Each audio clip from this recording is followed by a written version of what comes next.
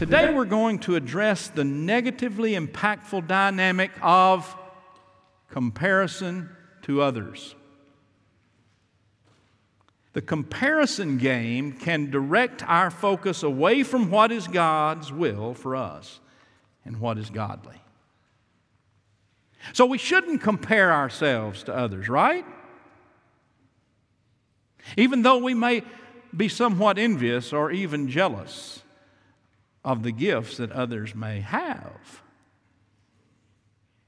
The comparison game can leave us empty, and it's far from the love of neighbor that God has hoped and dreamed for each and every one of us whom He has created uniquely to be who we are. You know, it seems to be part of our culture to put us in competition or in this comparison game with one another, comparing ourselves to others. You know, there's always someone or something that is better, isn't there? And we often fall into the trap of being that person who wants to acquire that thing that we see as best or better than us. We sometimes call this comparison game keeping up with the Joneses. And you know the Joneses, that perfect family who seem to have it all together as far as appearance is concerned, or status and wealth and power and the other things that we really want for ourselves. But this isn't what God has for us. You know, often our status of how we feel about our work or about who we are is based on how much we compare ourselves to others. And when we start to play that comparison game, we become discontent with our own life.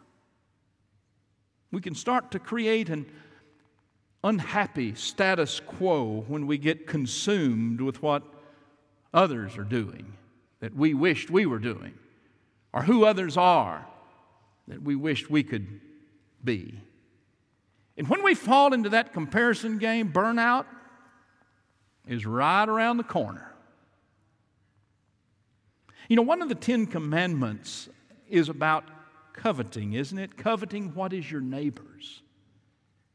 That one of the 10 Commandments is about this very thing, the comparison game.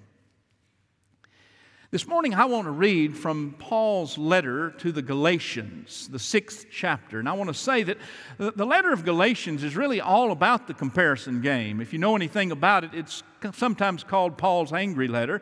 He wrote to the church at Galatia concerning a problem. There were those who were called the Judaizers who were coming in and basically sharing a false gospel message that everyone to become a Christian should first become a Jew. And for those who were men, you needed to be circumcised before you could become a true Christian. There was this comparison of who we are and who they are.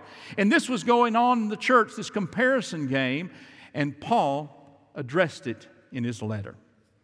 Let's stand and read Galatians 6, beginning with the 4th verse.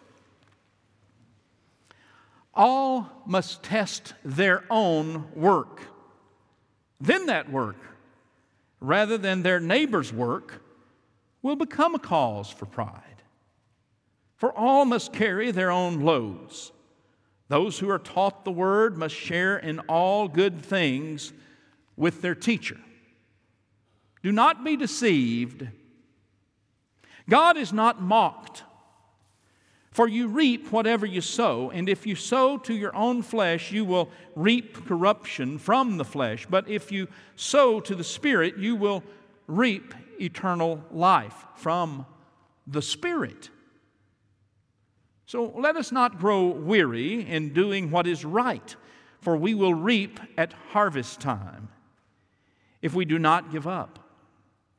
So then, whenever we have an opportunity, let us work for the good of all, and especially for those of the family of faith. This is the word of God for the people of God. Thanks be to God. You may be seated.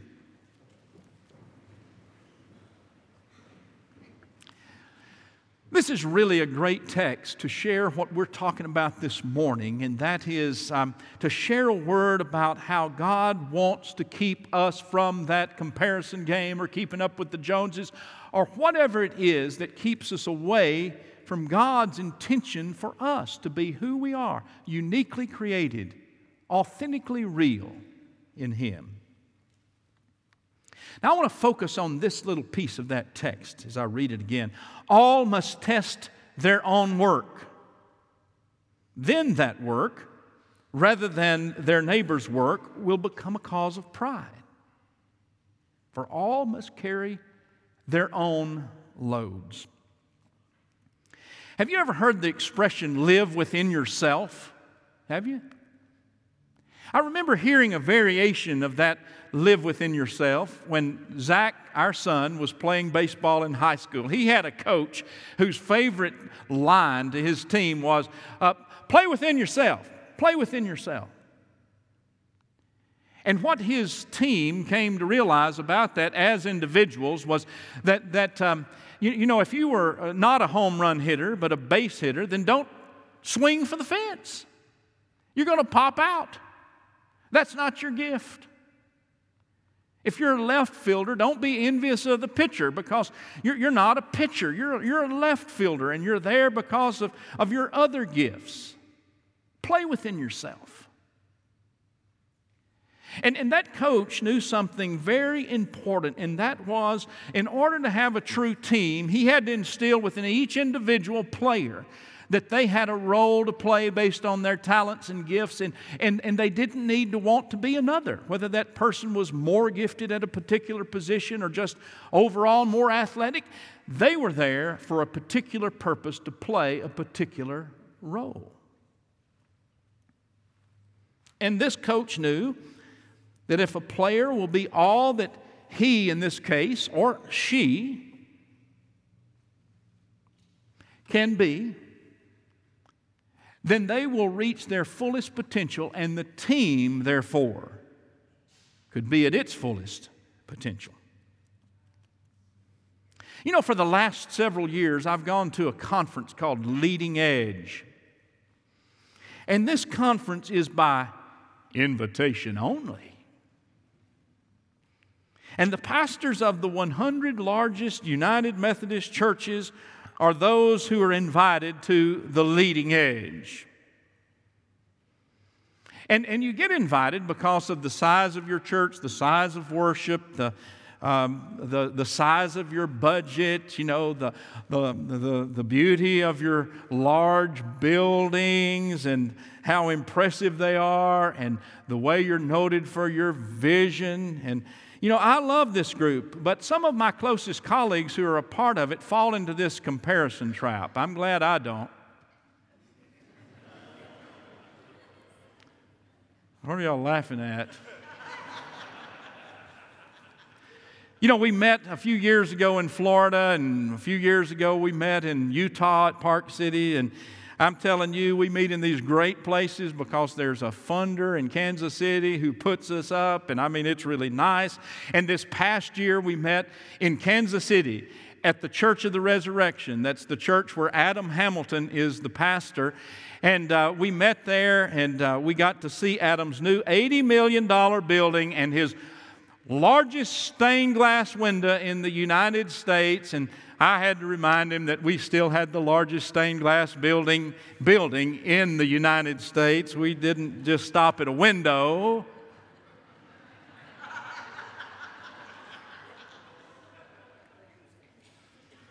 And as you can imagine, the ego meter runs a little hot when this group, the Leading Edge, gets together.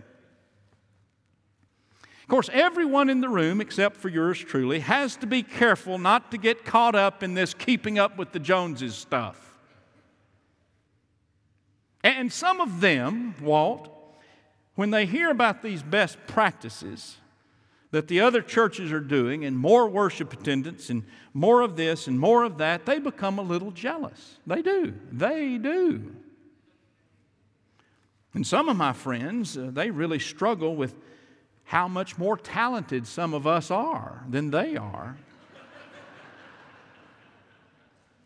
Some even get jealous and envious of who gets paid the most. And you know, they envy the ones who dream those big dreams, and they write 10 books a year, or at least they say they do, and they preach all of these sermons, and they stay up 21 hours a day, only sleep 3 days or 3 hours a night, and you know, they're just so productive. And you know, some of my friends really get jealous about that. And some of my preacher colleagues really have a problem not living within themselves. I'm not fooling you, am I? You've already caught on that maybe I fall into this comparison game too. Don't we all? From time to time. I think preachers in general, no matter what the denomination, fall into this. Jimmy Emery told me that music directors of all things fall into this too. I think United Methodist pastors are particularly susceptible to the comparison game because of our holy connection that can be oh so unholy when we start comparing ourselves to one another. We fail to remember that the Joneses have the very same issues that we have, just different names and different settings. You know, comparing ourselves to others is never godly, and it's always spiritually unhealthy. I'm going to say that again. Comparing ourselves to others is never godly, and it's always spiritually unhealthy. Now, I graduated from high school in 1977. Do the math. This is my 40th high school reunion year.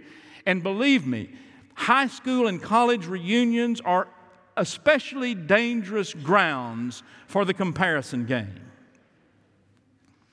People try to prove their own self-worth that's taken place over the last 40 years. That we're not who we were back then. You know, we're good now. Better than most. You know, all of this reunion thought that I've had reminds me of a story I've shared with you at least one time. It's my favorite comparison game story. It comes from my professor, Dr. Tex Sample, who grew up in the little town in Mississippi called Brookhaven. And he was famous for telling stories, Tex was and is, about Brookhaven. And I particularly liked the story that he told that he gleaned from a high school class reunion where one of his friends named Pops was present. He said Pops had worked all of his life. He was one of these kids that grew up on the other side of the tracks, grew up poor. And he said he got his nickname because Pops, at a very early age, had to start working for a living to help his family make ends meet. And Pops sold popcorn, peanuts, and razor blades. And you could hear Pops, Tex said, going through the streets of Brookhaven saying, popcorn, peanuts, razor blades. And so Pops became his nickname. Kids made fun of Pops a lot when he was little. And yet some took pity on him and would buy whatever he was selling because they knew that this little boy was working so that his family could eat. Now, when Pops was 12 or 11 or 13 years old, Tex said, he fell deeply into love, or maybe deeply into like, with a young girl in his class named Kate, who was a beautiful, blonde-haired, blue-eyed little gal. And he asked her one day to go with him to the movie show. And as the story goes, she said, Pops, I'll have to ask my parents, but I'd love to go with you to the movie show. And then the next day, she was avoiding him. After lunch, she was still avoiding him. So Pops worked up his nerve, and he approached her, and he said, Kate, what about it? Can you go to the show with me tomorrow? She said, no, Pops, I can't go. Why? He said. She said, I'd rather not say. He said, I need to know why. She said, no, Pops, I'm not going to go there. He said, tell me why.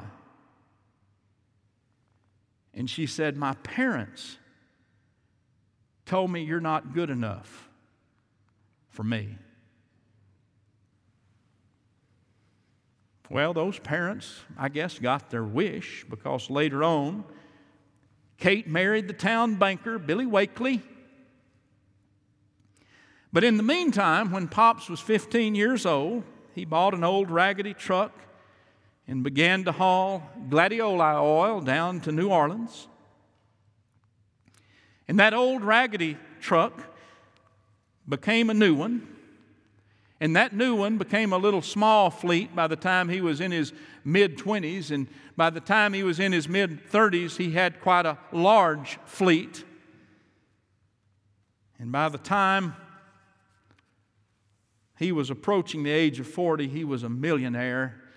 And by the time of the reunion, a multi-millionaire.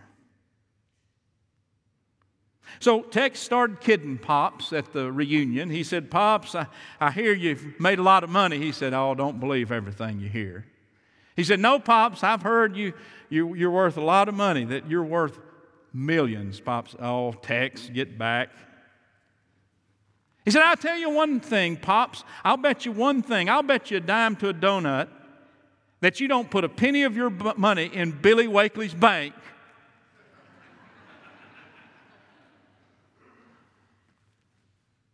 Pop said, that'd be where you'd be wrong, Tex. I put every penny of my money in Billy Wakely's bank. I want Billy and Kate to know exactly what I'm worth.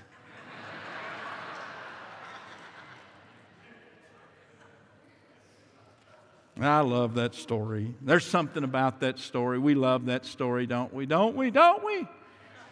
And yet there is something hauntingly sad about it.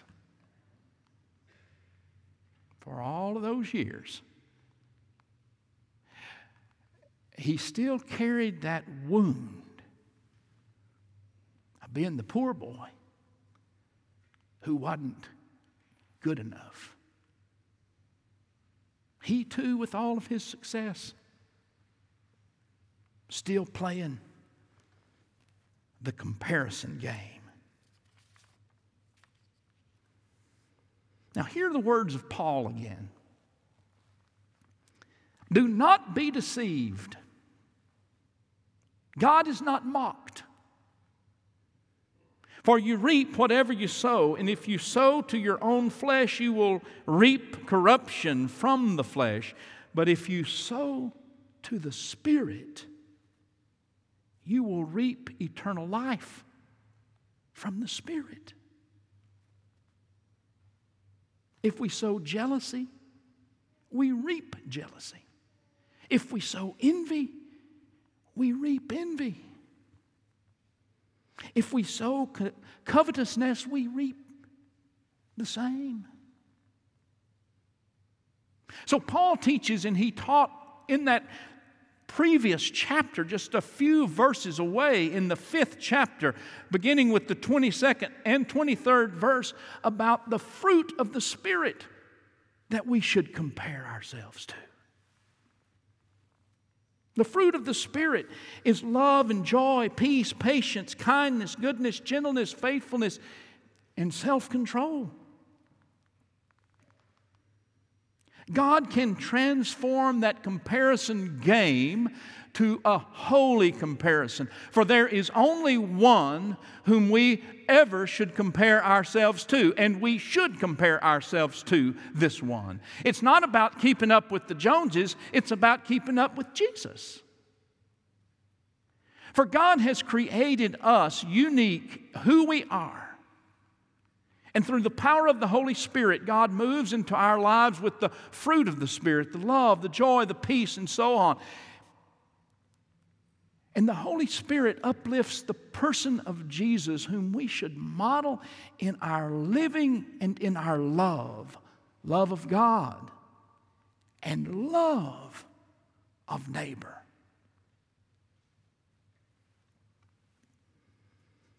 You know, the only time we should play the comparison game, the only time it can be spiritually healthy, is when we are comparing ourselves through the work of the Holy Spirit working in us to the perfect love of Jesus that we are called to want and to live out in our lives.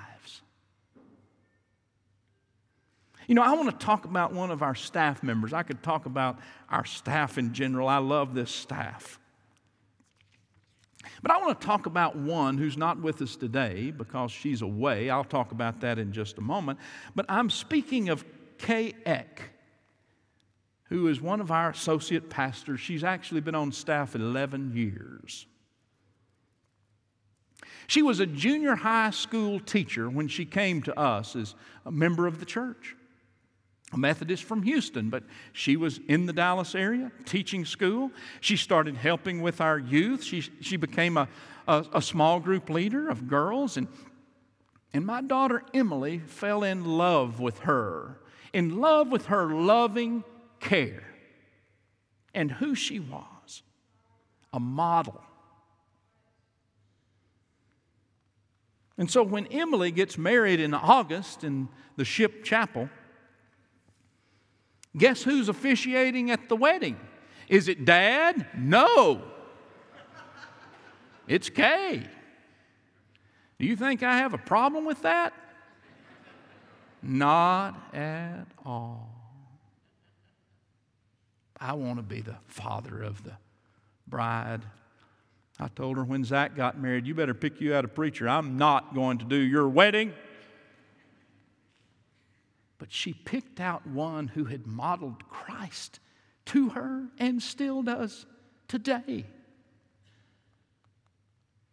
We are blessed when we see our kids admiring the Christ in another and wanting so much to live out that life. Now, we quickly discovered about this young Kay, DeBlance at the time, she's since married, that she had a heart for missions. She spent most of the 2 summers before she came on staff in Honduras in a mission project there. And all the time she was seeking God's direction and God's leading of her life professionally. And after that second summer, she announced that she was going to go to seminary. And so in 2006, we hired her to be on staff here. And she worked with the great late David McLaren. And David taught her how to coordinate missions. And she did a great work in seminary. She was ordained a few years ago, and her leadership skills are duly noted by so many people, even beyond this church. She gets asked to chair this and chair that, and to lead this group and to lead that group. And today she's with 13 of our missioners in El Salvador, working with children in 2 different schools there, poor children. When I saw their picture on Facebook yesterday, I was just thanking God for the way they are sowing the seeds of the fruit of the Spirit that Paul talked about, how they are sharing love, joy, peace, patience, kindness, goodness, gentleness, faithfulness, and self-control, how they are living before these children a life that becomes the gospel. They didn't go to El Salvador to see these children as woe is me children, and we're someplace far removed and better than they. This group didn't go to El Salvador to think more highly of themselves, more lowly of the kids. They went there called by God to wrap everything that they do in this week that they are there in His love, to be ambassadors of the Christ whom they compare themselves to, and His love. Kay wrote a few years ago something I want to read. I came across it this past week. She said, God wants us to get rid of our old pretend selves. Those parts of us that are trying our best to be something we're not, or get stuff so we're like somebody else. If you will let Him, God will renew you in His image. God is calling us to live the authentic life that He has given us. To have courage, to be genuine, to be secure in the person that He has made us to be. I love Kay's sentiments. To be secure in the person He has made us to be. I hope we leave here today committed not to play the comparison game, except for when we compare ourselves to Jesus. I hope we can go forth from this time on, and when that comparison game starts rearing its head, we can say under our breath, to God, in the power of the Holy Spirit, melt me, mold me, make me. Not to be like him or her, but to be like you, Jesus. May God bless us. We are unique creations. We are those who are called to live in the power of the fruit of the Spirit and to model, compare ourselves to one, Jesus.